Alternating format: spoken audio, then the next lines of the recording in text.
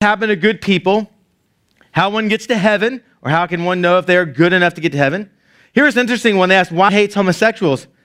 He doesn't. God doesn't hate homosexuals, but that was the question that college students were asking. So bad question, because it does not reflect who God is, or if homosexuals can get to heaven.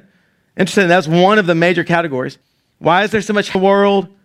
Which religion is the right religion, or if all religions lead to God? Why God couldn't prevent evil if he's God? Why God allows people to go to hell? What's the purpose? What the purpose is to life? So a lot of those questions fit into those categories. These are like big questions, right? These are the kind of like keep you up at night type questions as you ponder and you think through. Now, if I had that opportunity to ask God one question, it wouldn't have been any of those. Because what I do is pastoring. I answered most questions for people along the way. We talked about some of these at the high school retreat, and asking anything about anything. Junior hires, you'll have an opportunity to maybe ask some of those questions. My question would be like, God, my one question is like, what are the 5 things, the next 5 moves I need to make financially to be worth $100 billion? That's what I'd want to know. And when he answered, we'd have like steak and shrimp night at Collide. We'd have like whatever you wanted, cotton candy night. I'd be paying for it all. It would be legit. You have no problems inviting friends. Your friends would be like, I hate God. I don't want to go to church. I don't ever want to step foot in the church. And you'd be like, it's steak, shrimp, cotton candy, Slurpees. There's everything you can imagine. Like, okay, I'm coming. I mean, it'd be fantastic, right? It'd be really cool if I had $100 billion. Problem, when we have these type questions and we don't get answers to them, sometimes, I almost would say often, it leads us to wrestle with doubt. Let me give you an example. Let's just take the one about suffering or why bad things happen to good people. Those are somewhat similar. How many of you believe, and if I don't want you just voting with the majority. I'm just really curious. You vote how you feel. How many of you believe that God is all good? Okay? Most of us. Put your hand down. How many of you believe that God is all powerful? Okay? How many of you believe that God wants to have a relationship with you? Okay? I believe all 3 of those things, like most of you. Here's where the problem comes. When it comes with suffering and bad things happening to good people, we start going, well, if God is all good, and if God is all powerful, why does he let bad things happen? Because he's either not all powerful, he couldn't do something about it, or he's not all good. He went ahead and let people suffer. And then we believe that God wants to have a relationship with us, and we have this big question, so we ask him, God, I don't understand. Why are these things true? And we don't hear an answer that's satisfactory from God. So we are left to conclude one of several things. What I said earlier, that God's not good, God's not powerful, or God doesn't really want to have a relationship with you. Inherently, we all believe that. And then we have this tension. And that's why these questions are so difficult, because they make us wrestle. They make us struggle with things that are big deals. And then you know what happens? Even if we get the answers to these. And I know I open a can of worms, so I put these up there, and you start going, wait, what? I do want to know the answer to that. I will tell you this. There are good, satisfactory, biblical, theological answers for these questions. But what happens is we get those questions answered, and then we have some other big questions that we want God to speak into, and they're much more personal. And some of you guys even threw some of them out there. Like, what am I going to do when I grow up? Like, where do I go to college, and what do I need to study? Because what am I meant to do? Or we ask the question, like, who am I going to marry? Like, how do I know if she's the right one or he's the right one? Because I don't want to say I do forever to the wrong person. So God, speak clearly. Or maybe coming out of our plastic series, we talked about forgiveness. Maybe you're still wrestle with, hey, there's somebody that's hurt me really bad. And God, you want to hear God speak. God, how do I forgive this person? We got these big questions like this. But then we've got other questions that are just personal. And we desperately want to hear God speak. We want God to answer. In fact, we want our questions answered so badly that sometimes people, non-believers, maybe even sometimes believers, will do some things that I would say is silly. For example, there was a lady, she lived in Mount Vernon, not Mount Vernon, Texas, but Mount Vernon up near the northern eastern Atlantic coast. She was struggling because her husband and her were having some major marital problems. And she was trying to figure out, like, how do I save my marriage? About the same time, she had some physical problems because she had gotten in an accident and had a concussion and broke her wrist. and she was having a hard time because she was older. She was in her late 60s trying to recover from those injuries. It was going slow. Then family members died, and they left money to her in inheritance, but her sister, her blood sister, was left out of the inheritance. And so now there was all kinds of family problems and money problems. Marriage problems, health problems, family problems, money problems. She's all these questions and no answers. So what does she do? She goes to a fortune teller, which might sound silly, but if you're not a believer and you don't have God to go to, and maybe you've talked to friends and you're just trying to look for some of these big answers, it really probably doesn't sound so silly. It does to me because I'm not from that worldview, but for somebody who is, it's probably not that crazy. So she goes and wants answers. And the lady tells her this. She starts giving her some fortune teller answers. And the fortune teller lady, as all of them are, is a con artist. And starts telling her the reason why you're having all these problems and the reason why you're having family problems is because you've inherited this money, and this money has evil on it. And you need to get the evil money out of your hands. So if you'll give it to me, I'll hold it until you kind of process all this and the evil disappears, and then I'll give you the money back. And the lady so desperately wanted questions, she said, okay. Gave it. And then months went by, and she realized, hey, I want my money back. She went back and told the fortune teller lady, hey, I want my money back. And the fortune teller said, what money? And she said, the $51,000 I gave you. $51,000. Because she desired answers to some life questions. She did end up getting her money back. She hired a private investigator who had been a police officer at one time, and he had made a career out of chasing down con artists. And he had in his own career as a police officer, just one guy, gotten $2 million of money back of people's that had been given to fortune tellers and things like that for people who wanted answers. So we want them. We want to know what our future holds. We want to know who we're going to marry. We want to know some of these deep questions. We want God to speak. And so for the next several weeks, we're going to lean into what does the Scripture say to us about how do we hear God's voice?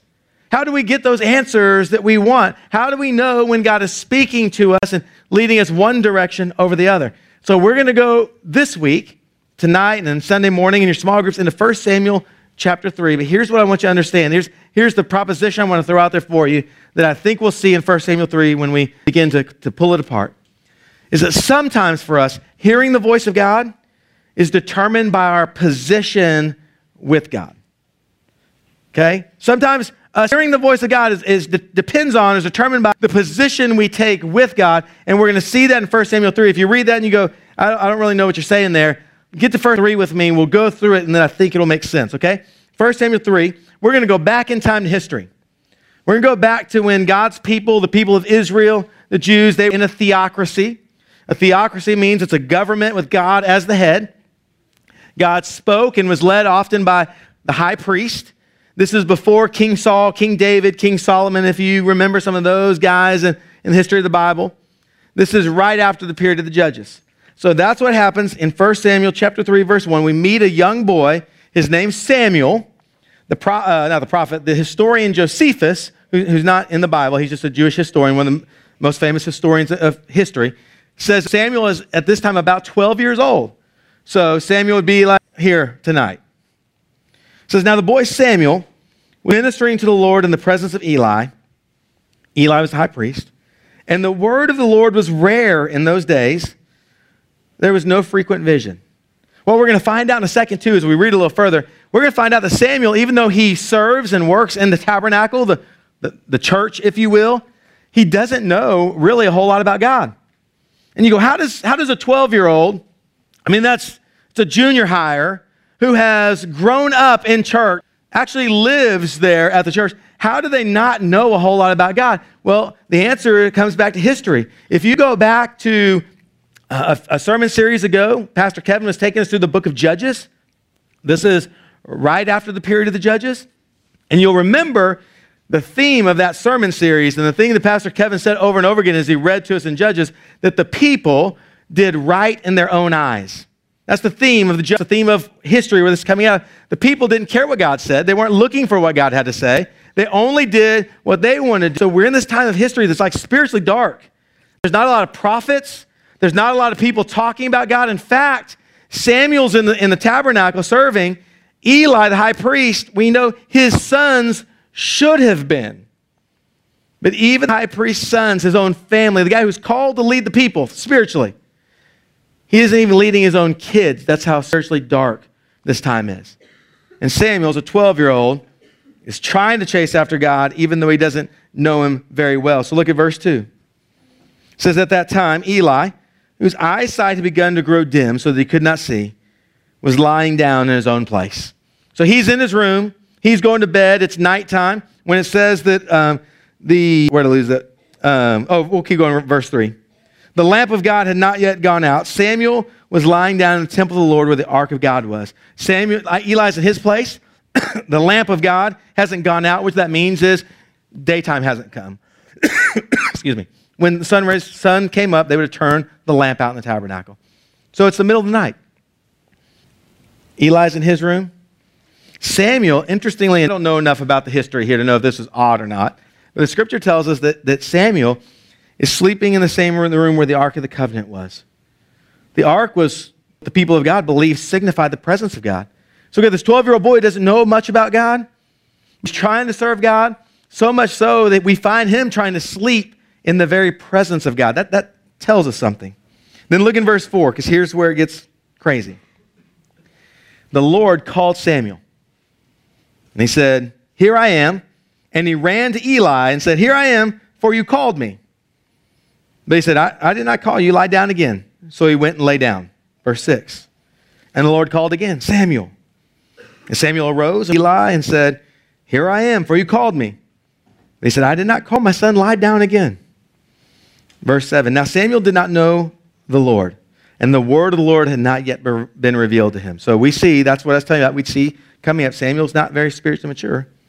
Verse 8. And the Lord called Samuel again the third time, and he rose and went to Eli and said, here I am, for you called me. And Eli said, shut up, boy, go to bed, I'm trying to sleep. That's what I would have said. That's not what actually happened. Then Eli perceived that the Lord was calling the boy.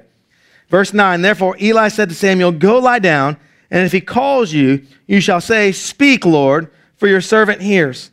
So Samuel went and lay down in his place. The Lord came and stood, calling as at other times, Samuel, Samuel. And Samuel said, speak, for your servant hears. Here's a 12-year-old boy who is hearing the voice of God. There's some things in this passage of Scripture I think we need to grab a hold of and see. And one of them is going to come to the end of our bottom line, talk the posture and the position. But first, you realize how many times like Samuel got up? Samuel got up multiple times. He heard God's voice. But Samuel didn't recognize it was God's voice. I mean, God spoke. And so in my mind, like if God spoke audibly, you would think like, I'd recognize that because it's probably like this deep booming voice that shakes the house, but it wasn't that way for Samuel. Samuel gets up, and here's one of the things that comes to practice. Samuel, in a very short period of time, went multiple times trying to tune his ear to the voice of God. There was practice going on. So here's what I want you to say, and this isn't really kind of our bottom line. We'll probably circle back around this series and talk about it, but you want to hear the voice of God? I'd assume so. Understand it's going to take you some practice. When God spoke the first, Samuel didn't know it was God. God spoke the second time. Samuel didn't know it was God. Third time, Samuel didn't know it was God. So what we can conclude is that if you're going to tune in and hear the voice of God, it may not be easy. It may take you some practice along the way to tune your ear to when God speaks, you recognize and go, okay, that is the voice of the Lord. Now let me say this. I'm 42. I've been walking with the Lord for several years. I've never heard God audibly speak like this. God may speak to you audibly like this. That has never been my experience. I don't know anybody who that has been their experience. We'll talk about what the voice of God sounds like to us. But for you, who knows? God could speak audibly if he wants. But to hear his voice, to know when God's speaking takes practice. And there's going to be some times where you're trying to discern what it is. And here's the second thing, not just practice, but for Samuel, he had some guidance. Right? And they figured it out at the end. Who knows? Samuel would have been going all day long, if not for the third time, when Eli said, listen, here's what I want you to do. This, I haven't heard it, but I think you're hearing the voice of God. So you go lay down, and when God speaks, I want you to do this. So one, if you want to get good at hearing the voice of God in your life so that you can determine God, where do I go and what do I do and who do I marry and what do I do in this situation? How do I forgive? All of those things. It's going to take practice. You also need some people in your life that are going to help you discern the voice of God. They're going to go, hey, go do this, pray this, say this, ask this. So practice over and over again, two things. But here's the big thing. I want us to really lean in tonight. It's the posture or the position that Samuel takes. Back to verse 1, because this is interesting to me. Now the boy Samuel was ministering to the Lord in the presence of Eli. That reads odd to me. I would have thought, well, Samuel, who's kind of like working in the tabernacle for the high priest, you thought that somebody would have said, hey, Samuel works for Eli, right? Eli, the priest, Samuel works for him. So Samuel's in the temple, he's ministering with Eli, maybe even so in the presence of the Lord. But that's not the way the picture of Samuel says. Samuel, his first priority, who he was ministering to, was the Lord. He just happened to be in the presence of the high priest, as if Samuel would have done that anywhere. We see Samuel from the very beginning, he is serving. He's got this spirit, this posture that is a servant's posture. And then look at what it says when you go down to verse 10. When he says, Samuel, Samuel, Samuel says, speak. Here he says again, for your servant hears. Guys, let me ask you this. Do you think it could be that you haven't heard the voice of God because you've been too busy asking your questions rather than listening to what God has to say to you? My question, 5 ways to make $100 billion, is an extremely selfish question, isn't it? Like it's all about me. But if we go back questions, even those deep questions, those are selfish questions too. Why are we asking? Why does suffering happen? You know why we're asking that? Because someone we know or care about or our life, we're suffering and we want an answer. And we demand it of God. God, why would you send people to hell? Because I know people who are going to hell. And God, I'm kind of mad about it. I want to know why you would do that. All of those questions inherently get back to what I want. It's almost as if God shows up and instead of saying like Samuel did, hey, Lord, I'm your servant, speak. Like God shows up, Samuel, Samuel, and we're like, or he says your name, Brett, Brett. And our response is, hey, man, I'm glad you're here. Why is there suffering in the world? God goes, Brett, Brett. Oh, God, you're here, great. Hey, what am I going to do when I grow up? That is counter. It's 180 degrees what Samuel did, because Samuel, before it ever started, even when it started, identified as a servant, get this, he existed for God and not vice versa. And most of us, while we would agree with that verbally, we live our lives as if God is for us. As if God is this giant cosmic butler for us, this spiritual slot machine. And we go about our lives and we do our lives, then we go, man, I'm struggling with this. God, let me pull the slot machine handle. You tell me this. Spit something for me. Great. Thank you for answering, God. Now I'm going to go do my thing. I come to God when I need something. I want an answer. When I've got a deep question, I want to know about my future. Then God show up as if he exists for us. But what Samuel paints us a picture of is the exact opposite. That Samuel is ministering to the Lord. And when the Lord shows up, Samuel says, I'm your, speak. I might have 1,000 questions. But what really matters is not my questions being answered, because you're God and you decided to speak to me. What really matters is I want to hear what you have to say, whatever it is. It's 180 degrees from where most of us want. You know how that? Because 1,600 college students and a group of parents who sat in this room on Sunday morning, and a group of us who came in on Wednesday night, when I asked the question, if you could ask God one thing, what would it be? Nobody's question was, God, what do you want from me? But that's the right question.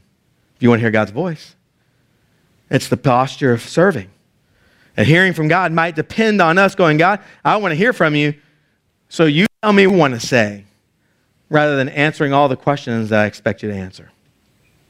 So here's kind of the application. Here's what I'm going to ask you to do this week.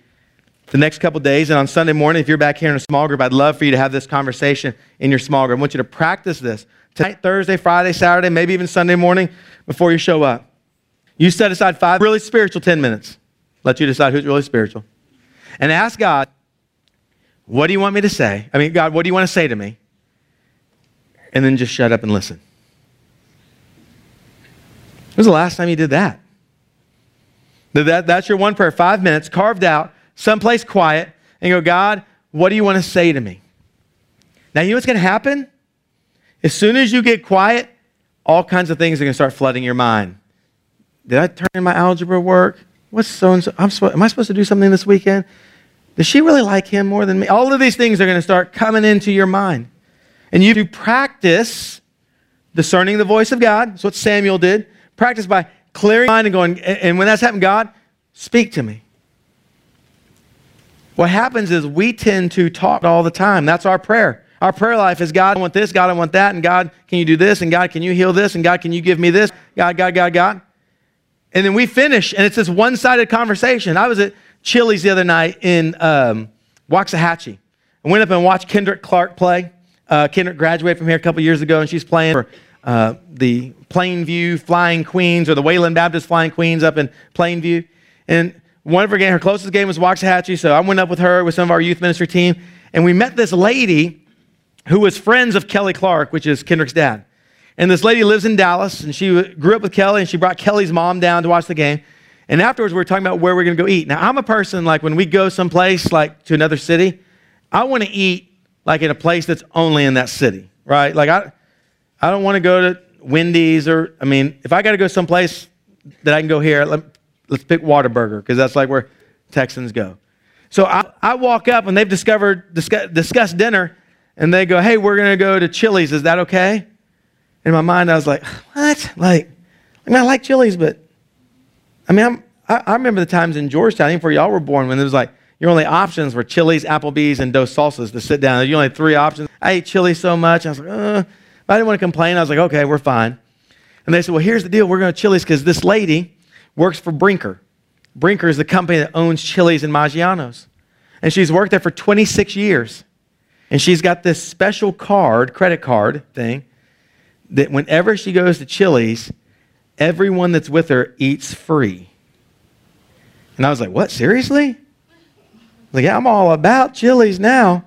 And so she was in another car, and they're telling me, I'm like, so really, like, I said, I'm not above asking. I'm going to get, like, real with this lady. When we get there, we sat down, I sat next to her, I said, so I just want to be clear.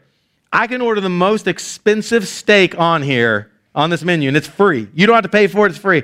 And she's like, yeah. And then the waiter shows up and like, would y'all like any appetizers? I was like, boy, do I. Like, one of everything. We order our meal, pays for it, and when she pays for it, because of this card, it triggers for the general manager to come out. Probably to make sure it's not like a stolen card, meet the person. So this guy comes out, and he says, hey, who's the person in this card? And she's like, it's me. And for 10 to 15 minutes, somewhere right in there, he talked nonstop about himself.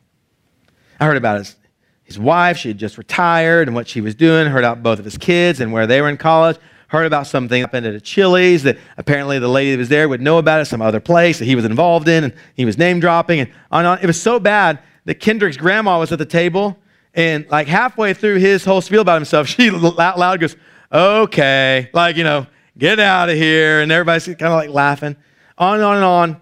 Asked for a raise 4 times to the lady. Like, it was so uncomfortably awkward. And he leaves, and I'm like, well, that was uncomfortable. Everybody starts laughing. But here's what I thought. Here's a lady who's worked for Chili's for 26 years of her life. She's so invested. She's so bought into the company. They let her and our bill was over $100. Free. When she walked in with us, being a representative of Chili's, she cared about our experience, because she was like, had the service been bad, she would have been like up saying something to somebody because it represents her. So here's a lady, 26 years, who's passionate about the company. And here's a guy who's lower level, who has the opportunity to walk up and say this. This would have been the best question. Hey, you've been here 26 years? Yes, sir. Man, You must be passionate about this company to stay in one place for that many years. Yes, sir. Could I ask you one question? As you walked in, you experienced my restaurant. Tell me one thing that I could do to make this experience better. You've been to Chili's all over the world. What could we do? What could I do as a leader, as a general manager, to make this Chili's the best there could be? That would have been a fantastic question. Because he had the expert. It's like us walking up and God goes, hey, Brett, God, what do you want from me?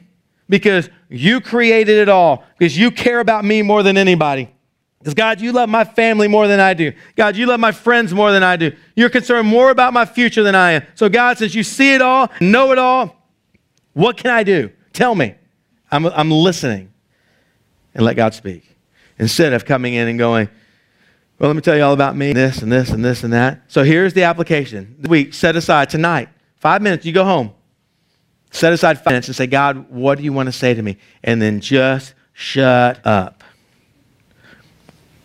And as things start coming into your mind, you won't be able to stop them, here's what you can start doing. If you start thinking about geometry, you start thinking about a friend, then you ask, then just as you, God, are you saying something to me about this person? God, are you saying something to me about my algebra class? God, what do you want to say to me about that? Because God, I'm trying to clear my mind except for the things that you want to say. And you listen, and you keep practicing that tonight, Thursday night, Friday night, Saturday night, Sunday morning, and we'll see. Here's the second thing. Find you a way to serve. Okay? That's what Samuel's doing. So find a way to serve. And I'm not talking about like go pick up trash. Like, I'm walking to school. Hey, look, I found something. Okay, I got it. I'll throw it away. I mean, intentionally. This may next week, next couple of weeks or so. Find something intentionally, a way that you can carve out time in your calendar and serve. And while you're serving or immediately after that time, you do step one again. You pray, God, what do you want to say to me? Because when God is speaking, when we're serving, God speaks to us in a different way. Okay? Practice it. Try it. See what happens. I'll tell you one story, and then we're going to close. I think I've probably told you all this story before because it's kind of a cool thing that happened to me years ago. I was engaged to my wife, and it was probably like May. We were getting married in August. It was probably March or April.